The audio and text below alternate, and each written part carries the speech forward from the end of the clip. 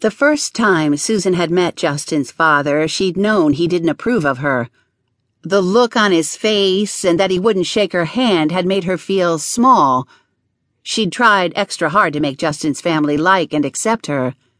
As many times as she'd seen them, nothing had changed. No amount of thoughtful gifts, polite conversation, or invitations to spend time with her had changed their opinions of her. It was completely different from how it had been with Brady's family. His parents had hugged her the first time they'd met her. Brady had stood at her side with his arm around her.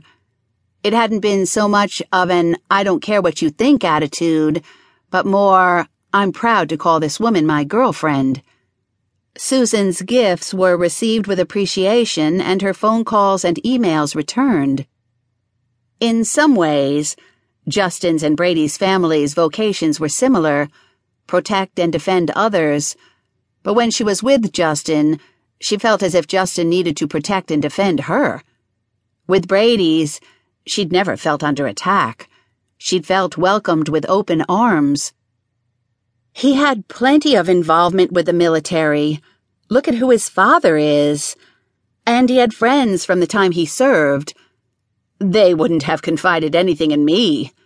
His family and friends never seemed thrilled I was dating him.